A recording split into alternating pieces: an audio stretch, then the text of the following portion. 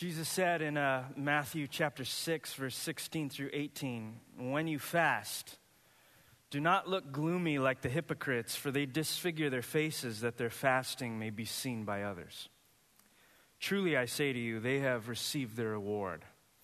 But when you fast, anoint your head and wash your face, that your fasting may not be seen by others, but by your Father who is in secret. And your Father who sees in secret will reward you." This is God's word.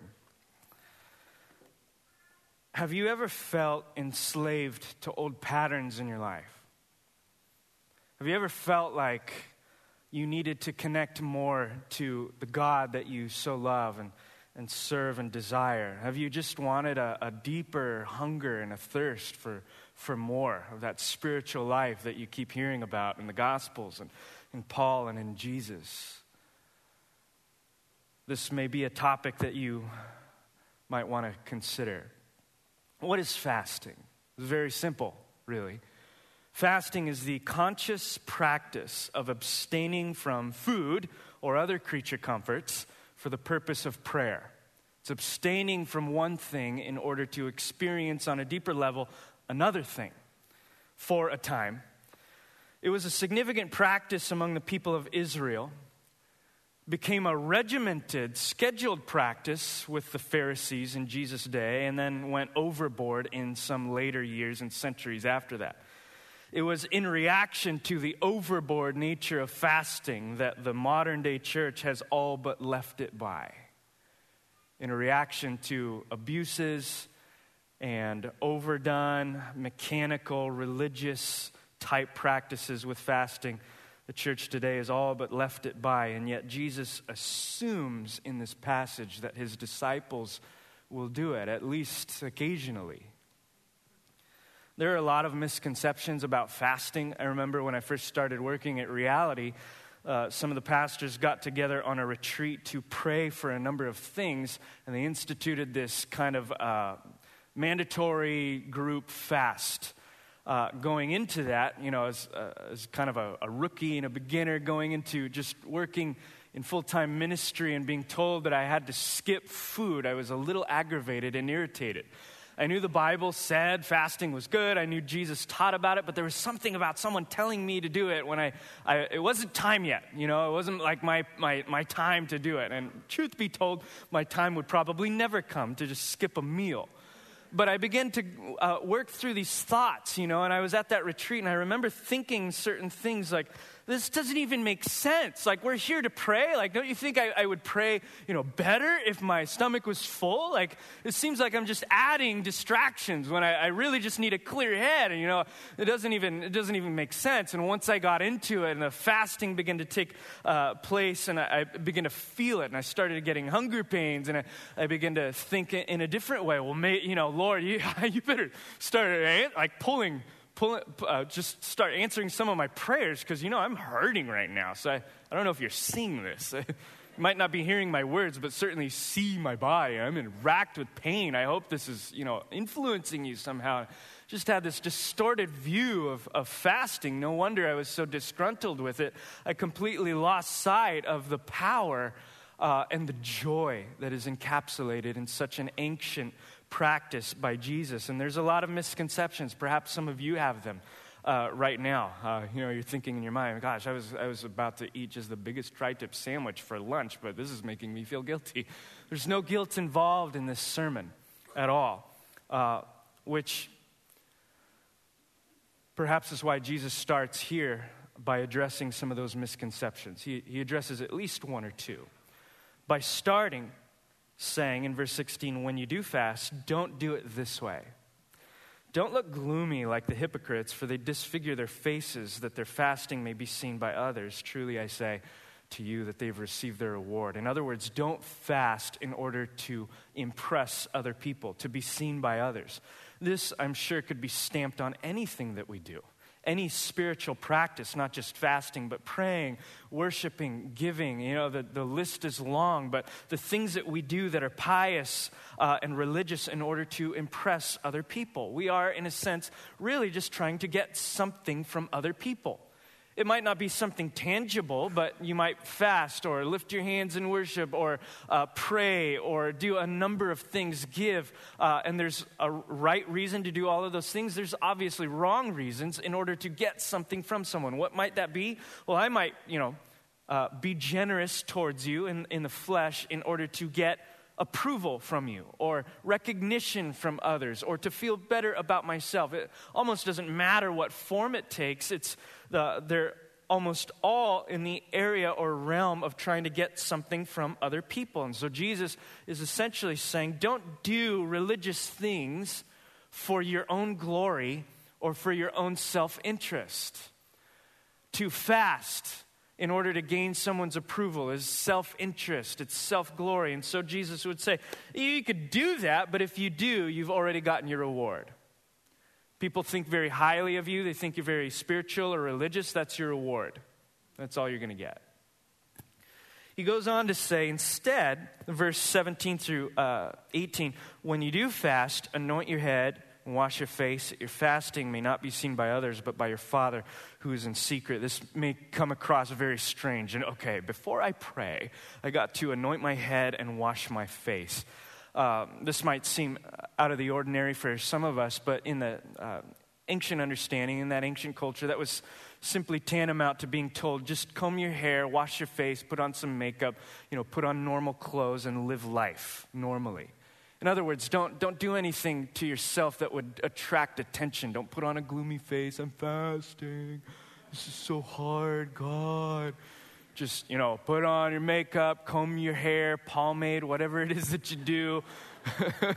Put on your normal clothes and just have a normal life. Interact with people normally. Don't let on that you're doing this thing. Why? Jesus presents the truest way to fast. This practice is between you and the Lord. It's not meant for other people. It's not meant to look a certain way before other people. It's between you and the Lord. But how many of us can attest to this? That even the things that we do between us and the Lord can similarly be manipulated and distorted. I can just as easy do something between me and the Lord in order to impress the Lord. I can easily do all of these things in order to get something from other people, to get something from God. In fact, I have done that. I'm fasting because I think that God will be sympathetic towards me. If I'm hungry and if I'm, in a sense, depriving myself, God will take notice of me and he'll feel bad for me and he'll answer my prayers. How many of us have done that in a number of different ways? We consider fasting as maybe just a way to twist God's arm. And in that way, we're still doing the practice for our own glory and self-interest. Jesus would say the same thing. You've gotten your reward. You've gotten your reward. In this, he's telling us the deep, truest way to experience fasting, the way that he experienced. Coming before the Lord, so that no one can see what we're doing, but only God can see us. Now, you have to think, just pry a little bit deeper into the verses before us and say, if we're not looking gloomy, if we're not necessarily sad, if we're not, wearing the sackcloth and ashes and going about town looking gloomy and complaining about ourselves, but we're actually okay and maybe even full of joy, what exactly is God seeing in us? When Jesus tells us that God will see us as we fast in secret, what is he seeing in the secret place? Well, he's looking at our heart. He's not looking at our body. He's not looking at our food or lack of food. He's not looking at our practice. He's looking at the condition of our heart, as he has said so often in the scriptures. And you would have to ask, well, what does he desire to see in our heart? What is the condition of our heart through fasting that God would love to see? To that, I turn to Zechariah chapter 7, verse 5, where we see the real heart behind fasting in the Bible. God says through the prophet Zechariah, "Say to all the people of the land and the priests, when you fasted and mourned in the 5th month and in the 7th for those 70 years, was it for me that you fasted? Was it for me that you fasted?" Fasting is first and foremost an act of worship to the Lord. Fasting is an act of worship. It is not a means to manipulate God or other people. It is an act of worship done to God, even if, as Kim put it in that testimony, sometimes we don't get the answer that we were expecting. Even so, it is still an act of worship to the Lord, even when you don't feel anything, even if something doesn't seem to happen significantly or tangibly. It is first and foremost done to the Lord. The hypocrites, as Jesus labels them, fast for self-glory and self-interest. The disciple of Jesus fasts for God's glory.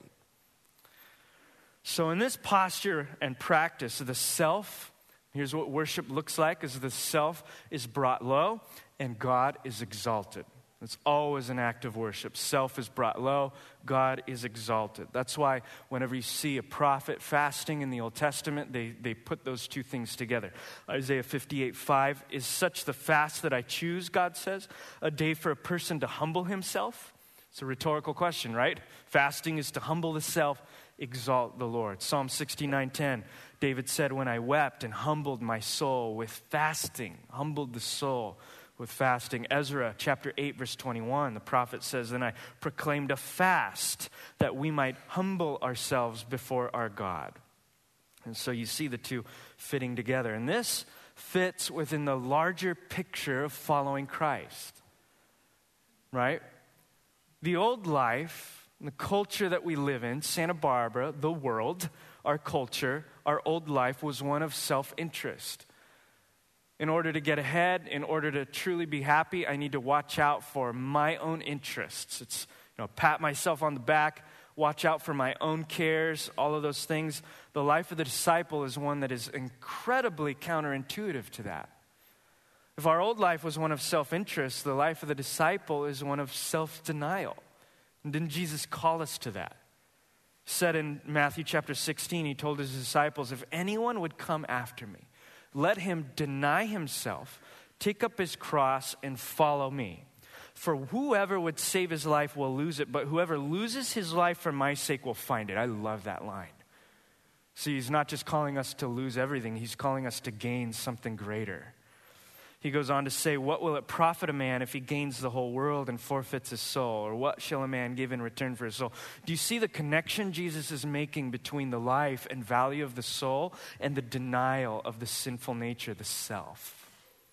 Humbling self to gain God. And the world will constantly say, indulge your every appetite and every craving that you have, and you will be fulfilled. That is how you are happy. That is how you get the good life. But of the true good life, Jesus says, hey, deny anything that keeps you from surrendering to me. You might say, why on earth would I ever want to deny myself of what makes me happy? It's a legitimate question. Why would I want to deny myself ever?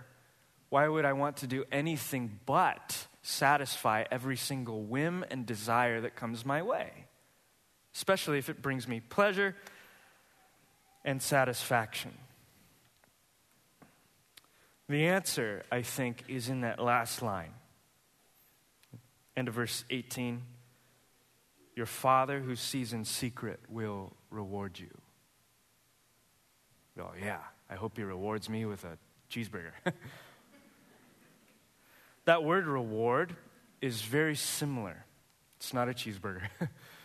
The word reward in Matthew is very similar to the word blessed. We hit that word a lot, right? In the Beatitudes in Matthew chapter 5. Blessed, reward, they both have a similar meaning. It speaks of, to be blessed in this sense, speaks of when God's good reign begins to creep into your present experience. It's when God's heaven starts to bear on the present. It's when God's rule and reign, his heaven, his kingdom, begins to come to bear in the present life and experience. It's when you get a taste of the future kingdom here in the present life. That is blessed. That is the reward. And in Jesus' counterintuitive view of life and reality, self-denial is a part of that. It's a way to a deeper, richer spiritual life. It's what that old Puritan Henry Scougal called the life of God in the soul of man. How to do it? Humbling the self, gaining God. Humbling the self, denying self in order to gain God. And we don't need to look too much further than Jesus Christ's own life to see him participating in this very thing, experiencing inner strength and power through the denial of self, specifically through fasting. We see Jesus doing this himself. In fact, one of the most famous passages of Jesus fasting is in Matthew chapter 4, verse 1 through 4, where Jesus was led by the Spirit into the wilderness to be tempted by the devil. And after fasting for 40 days and 40 nights, he was hungry. 40 days and 40 nights, he was hungry. Go figure. These aren't like uncomfortable, minor hunger pains, from a partial fast, skipping lunch and dinner. This is like a month and a half or something of that nature. Going without food for 40 days and 40 nights, he was hungry. And the tempter, the devil, came and said to him, "If you are the Son of God, command these stones to become loaves of bread." But Jesus answered and said, "It is written, man shall not live by bread alone, but by every word that comes from the mouth of the Father." Whew. See what's happening here? Jesus going into a period of seeking the Lord, depriving himself of food for 40 days and 40 nights, was visibly weak with hunger, physically weak with hunger. The devil comes in and attempts to take advantage of that by tempting him to turn stones into bread, which the Son of God easily could do. Jesus is so able to stand in strength by the power of the Holy Spirit, even though that is the very weakness that he's being tempted with, in order to say what? Here is where my true power comes from. My true power does not come from bread, physical bread, but by the bread of every word that comes from the mouth of God. Jesus was sustained by the Word of God. He was sustained by the life of God. And if you look at the life of Jesus through Matthew and Mark and Luke and John, you will see that he is a master at living that deeper life. He didn't dabble. He was a master of this. He lived in close, intimate, powerful communion with his Father. You might say, well, yeah, he's a son of God. He lived a divine life. He's so much different than we are. Yes, he is and was a son of God. He is God in human flesh. But that you can't let it escape you what Paul said in the letter he wrote to the Philippians, that even though he was God and is God, he did not consider himself he did not, as he was living in this sphere with people, he chose of his own nature to put aside the privileges of the divine in order to live as a bondservant. You can't let that escape you. That even though, as he even said, I could call down legions of angels when I'm on the cross or when I'm in a place of temptation, or I could call upon this, or I can siphon the power that is within me. He chose to live as a Spirit-filled man. He could have pulled out all the tricks of heaven that he wanted, all the divine power that was his to use. He chose to live his life here as a human being fueled by the Holy Spirit. This gives us tremendous comfort and confidence to look at him and say, I can do that too. I can do that too.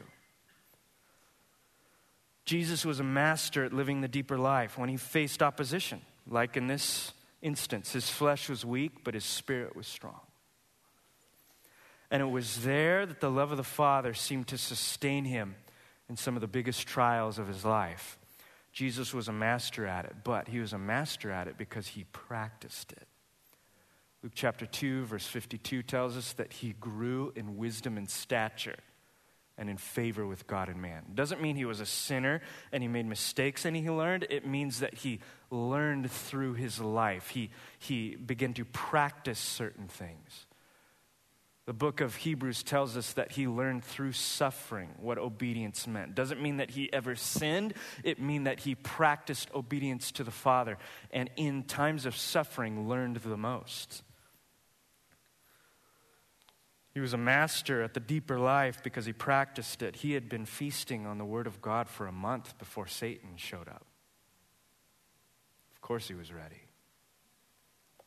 How many times do I begin to open up my Bible in that crisis, only to put it away when things are going well? Jesus constantly lived in the presence of his Father, communing. We can be and live like Jesus. Everything that you see about the life of Jesus, everything you see about him and for him, you can live that way, Christian.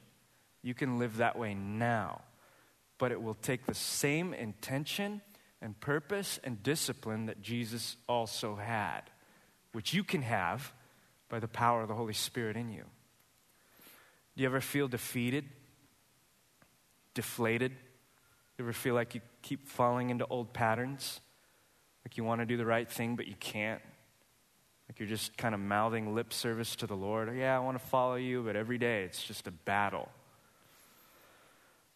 Perhaps some of you have even taken that so far as to feel guilty, shamed, or even questioning whether you really love Jesus. And for those of you that have put your faith in the Son of God, I want to comfort you in this, that the Bible promises that you are saved by grace and not by your works. It's not by how hard you try or how good you do. It is by God's initiative towards you. And so when you make mistakes, when you fall into old patterns, it's not because your heart is ill necessarily. It's not because your heart hasn't been changed. In fact, the prophets, Jeremiah and Ezekiel, tell us that when we're born again, what happens is that the law of God is grafted into, imprinted upon our hearts, so that we're not just trying to do something that we hate. We're now trying to do something that we love. We've been born again to the things of God. And so your heart has been born again. The problem is your body is still ingrained with bad old habits. It's the whole person. You're not just a heart. You're not just a spirit. You're a soul. You're a mind. You're a body. You have emotions. You have feelings. There's a lot to you. God made you that way. And the heart has been set free, but your body. And when I speak about body, I want to be very clear. I'm not just like knuckles, elbows, skin. When I speak about body or flesh from the biblical perspective, it's our actions, it's our behaviors, it's our habits, it's our choices, our decisions, those types of things. Our heart has been born again, but as I often have said, our body has not yet gotten the memo. And so the life of the believer is to get all of you to love the Lord your God with all of your heart, all of your soul, all of your mind, and all of your strength. Every part of the disciple pointed towards Jesus Christ. You may want to do the right thing, but you might notice something is fighting deeply within you. Isn't this what Paul was saying? Paul, of all people, so close to the Lord, would say it in Romans chapter 7. Now, it is no longer I who do this particular action, but sin that dwells within me. For I know that nothing good dwells in me, that is, in my flesh. For I, my heart, my spirit, have the desire to do what is right, but not the ability to carry it out. For I do not do the good that I want, I do the evil that I do not want. That's what I keep on doing. Now, if I do what I do not want, it is no longer I who do it, but sin that dwells within me. How many of us can resonate with that? I want to follow God, but sometimes I can't. Sometimes I just get throttled by just things within me. I don't know where they're coming from. They're coming from your flesh. That's why in the Garden of Gethsemane, when Jesus is pressing his disciples to get ready for the trial that is coming, he's going to be crucified and they're going to be scattered. He does not question their heart. He doesn't question whether they love him. He appeals to their disciplined practice of prayer before the crisis starts to develop. What's he say? Watch and pray so that you may not enter into temptation.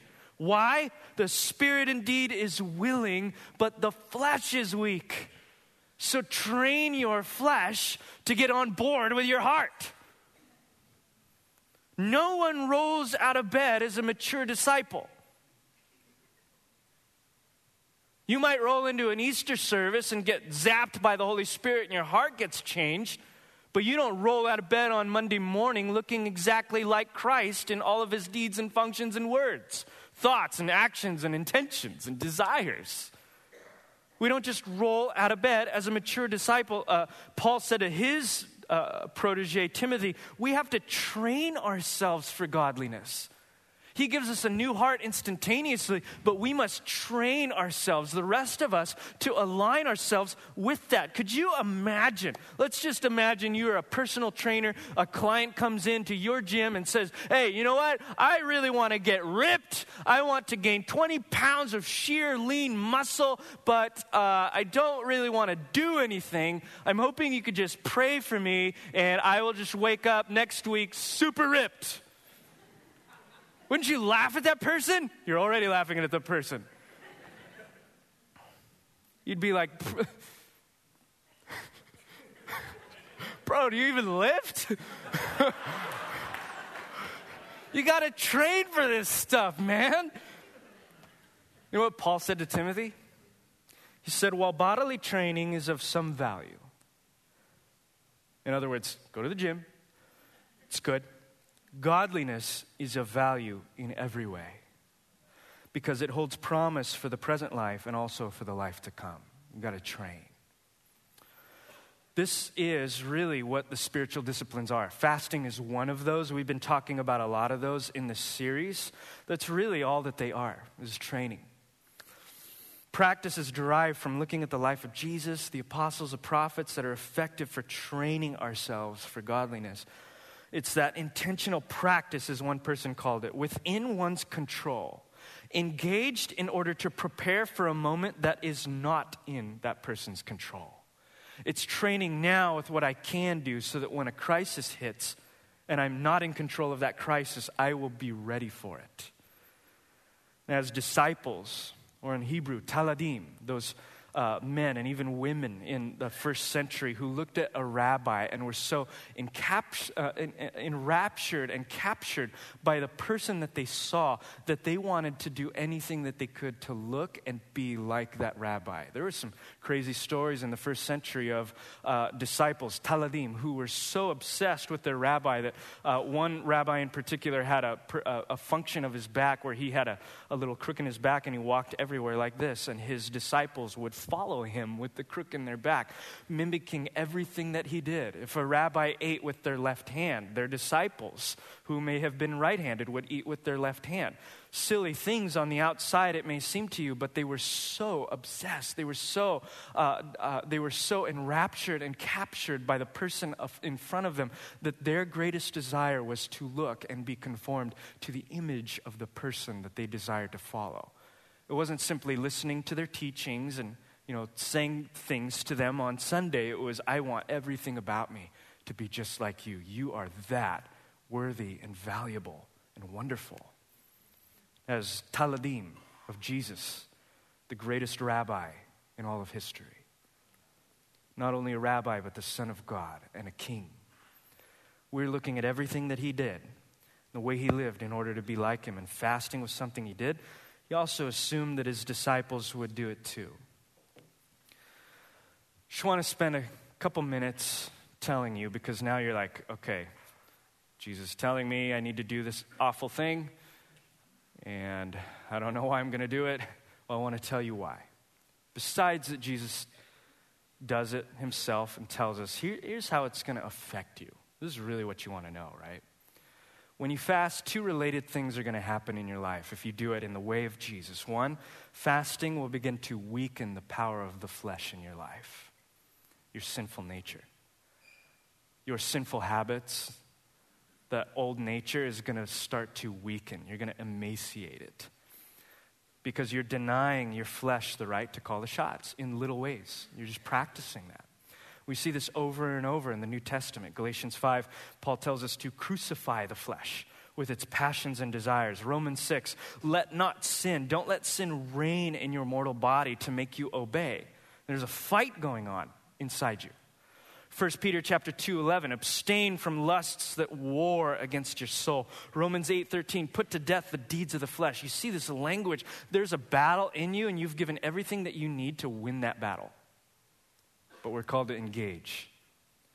And fasting You know, if you've ever tried like to do any of those things, abstain from lust, don't let sin reign, crucify the flesh, put to death the deeds of the flesh. You ever try to just not sin? Like you ever had whatever, an addiction or an anger problem or pride and just decide, I'm just going to not do this anymore. How'd that go for you? It's hard, right? You don't just wake up and stop. You don't just wake up. It's not automatic. It takes intention, a deep heart and a vision for the things of God to follow after him. And fasting is simply, it's just one practice, but it is a particularly aggressive practice. You may say, well, can I fast, from anything? Oh, it just came out of a season where a lot of people in the church practice what's called Lent, and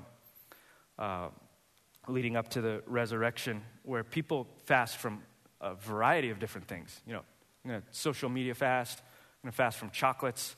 You're dating someone, they're getting on your nerves. You're like, I'm going to fast from you for 40 days. Like, there's so many things people fast from in Lent.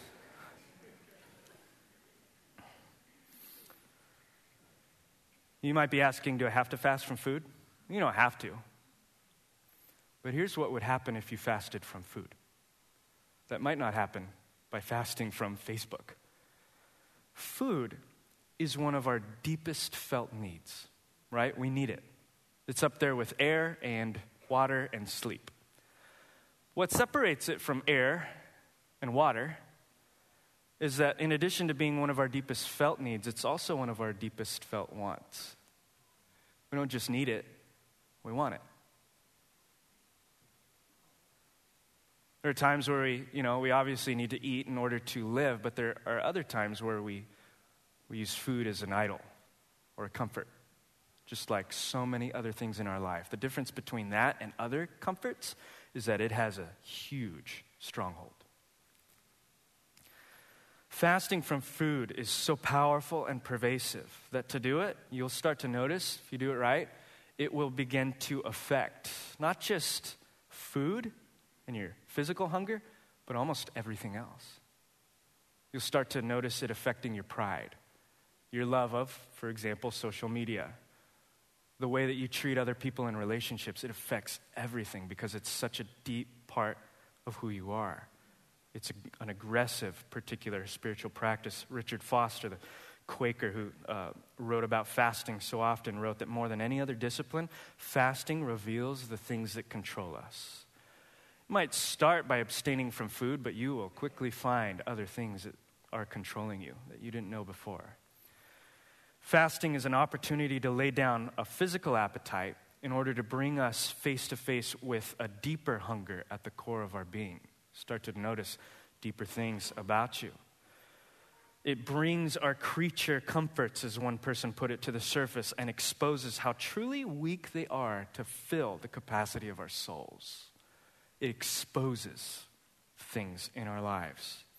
But it doesn't just strip us of the power of our flesh. It also puts us in a position to receive more from the Lord.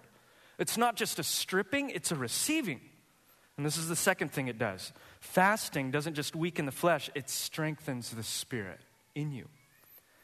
By putting your spirit in the driver's seat, you're denying your flesh its right to call the shots. You're putting the spirit in the driver's seat. In Joel chapter 2:12, it says, "Yet even now, declares the Lord, return to me with all your heart with fasting."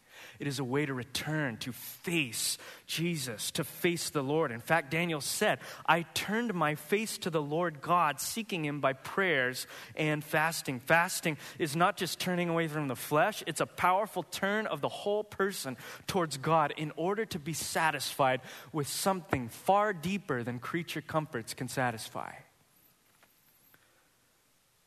I think that's why Paul said in Galatians, I say, walk by the Spirit, and you will not gratify the desires of the flesh. Or in other words, if you starve the flesh, feed the Spirit.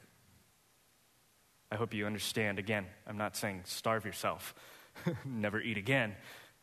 Starve the sinful nature of its sinful desires in order to feed the Spirit.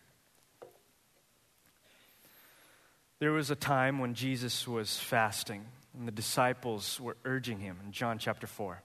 Rabbi, you need to eat. You need to eat. You need to eat. And he said to them, I have food that you don't even know about. They looked around to one another and said, has anyone brought him something? Did someone go to the store? I don't know. Didn't see it. This is very interesting. Jesus said to them, my food is to do the will of him who sent me and to accomplish his work. Sustained. To summarize all of that, fasting is this. It is a spiritual practice in which we deprive ourselves from food for a time in order to feed our spirit on the things of God. And that training is what allows us to say, even with people like John the Baptist, without a modicum of doubt, he must increase and I must decrease. That is the way of Jesus. That he might increase in our lives and we might decrease in our flesh. Fasting is just one of the ways, a very powerful and aggressive way of experiencing that. And the fruit of fasting, as we've already seen, is greater intimacy with the Father. We've seen that, Matthew 4, John 4, with Jesus and the Father. It's a greater power over sin in your life, freedom from sin. We saw that in some of the verses I shared with Paul. But it's also, you're going to notice, a greater yielding and receptivity to the Holy Spirit. In Acts chapter 13, verse 2, it says, while the apostles were worshiping the Lord and fasting, the Holy Spirit said, set apart for me Barnabas and Saul for the work to which I have called them. The Holy Spirit spoke to them, and they heard him in a clear way because they were fasting. How does that work? Same type of thing. Have you ever tried to hear from the Lord, and you ever ask yourself, like, I don't know if this is God speaking or me speaking. I don't know if this is the Lord or my own thoughts or my own flesh. What is fasting supposed to do? It's supposed to train our flesh to be put down, so that we don't hear it all the time, so that we push it down. We're not always oppressed by our flesh, so that we can have greater clarity from the Spirit. As you get into the practice of fasting, you will start to notice, I think, a greater clarity in the voice of the Holy Spirit in your life. That also affects the decisions that you make in life. Big decisions. Acts chapter 14, 23, when they appointed elders for them in every church, with prayer and fasting, they committed them to the Lord in whom they had believed. I cannot imagine any of us making some of the decisions that I have heard us make and are faced with making without coming to the Lord with a somber, serious, and even reflective position with fasting and prayer. Some of the things that we face with our children, what we're going to do with them, our children who have gone astray. Do you pray and fast for them? Some of you are faced with moving or making huge career decisions, making huge life decisions, decisions that are going to affect your community, your church, your family, your spouse, your kids. Huge things that you're faced with all the time. Just consider one of those, just to give it a flesh and blood, flesh and bone. I love being here. I have a community. I'm surrounded by people that pour into me and I into them, and I know I'm supposed to be here, but I just got faced with this job opportunity in Tallahassee where I'm going to be making more money and it's going to be maybe a better life. And I don't know, is God calling me to that? Because if he's calling me to that, I want to obey him even though it's a hard thing to do. But I don't know if it's my flesh. Is it my flesh just wanting an easier, maybe a little less rent and a little more money? I don't know. Is it the Lord or is it my flesh? Do you fast about those things?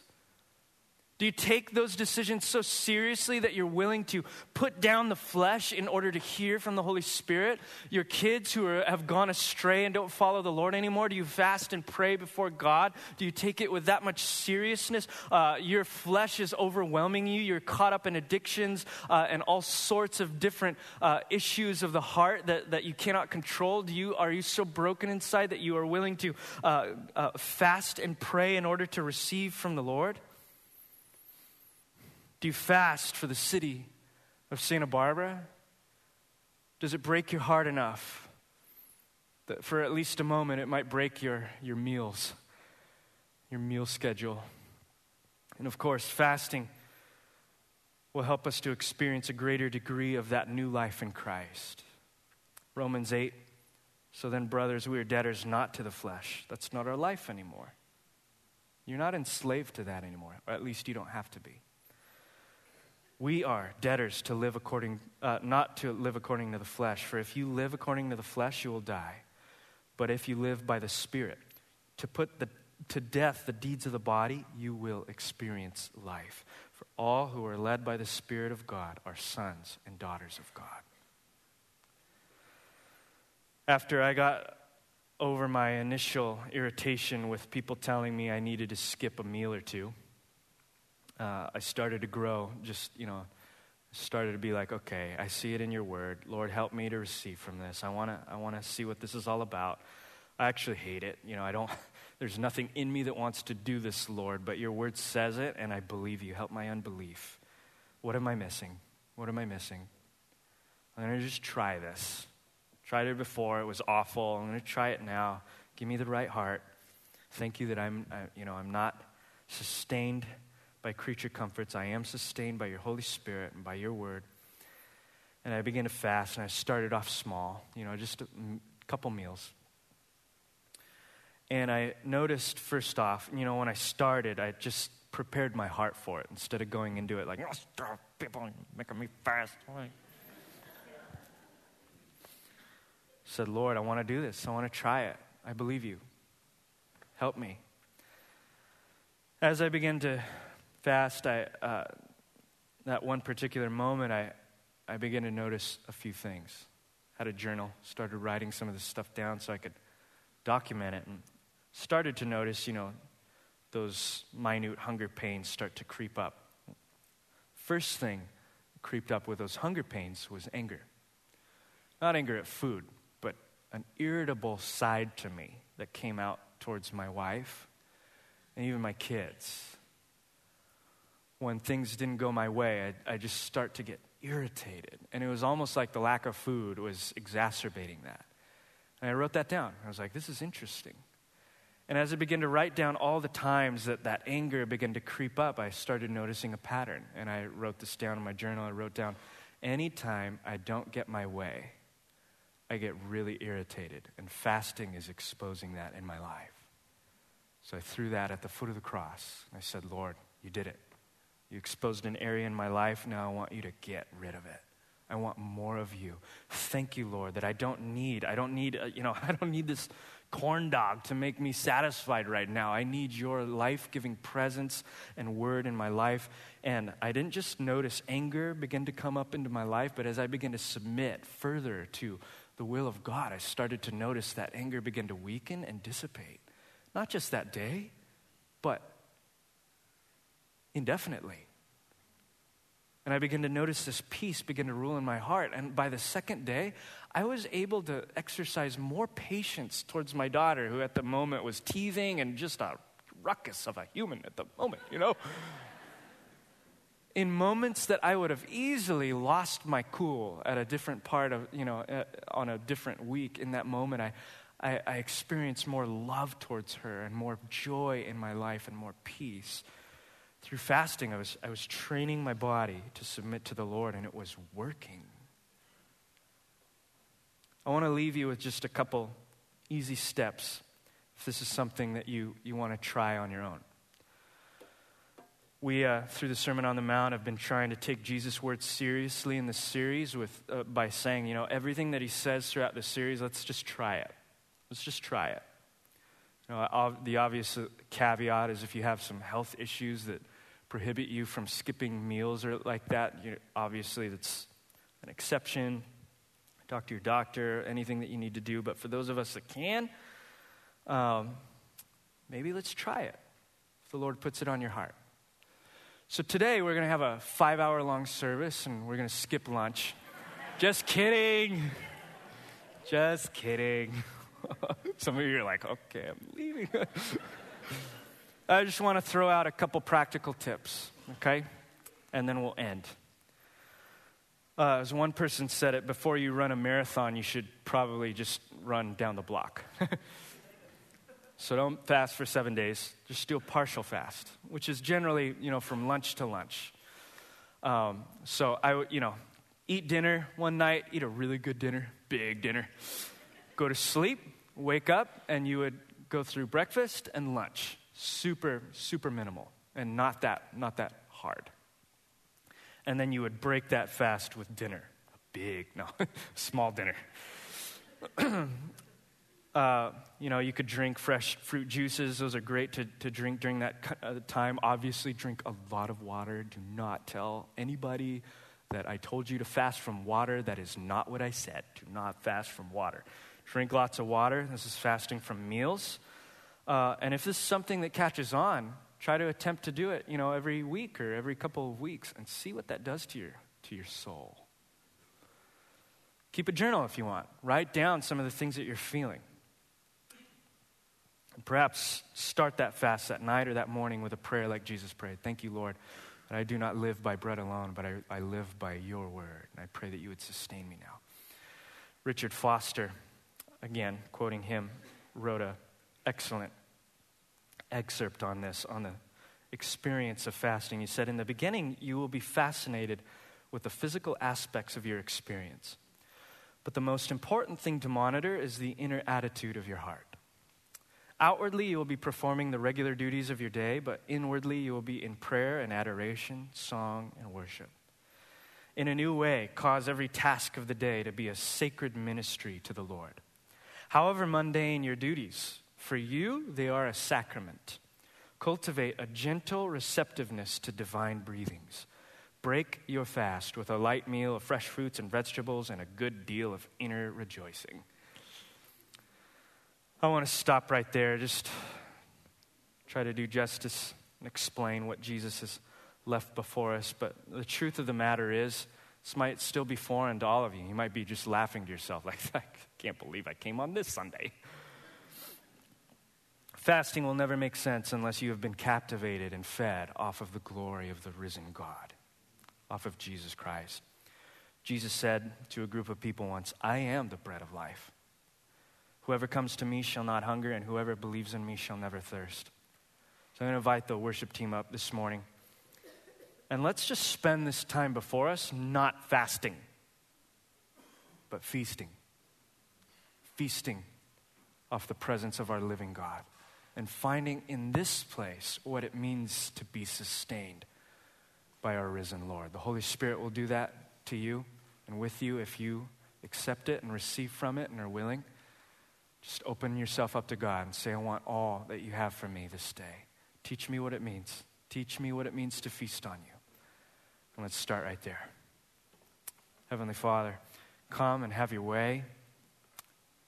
And teach us, Lord, where our souls are emaciated and hungry for something deeper. Perhaps we're trying to stuff it with other physical things, emotional things, even spiritual things, religious things.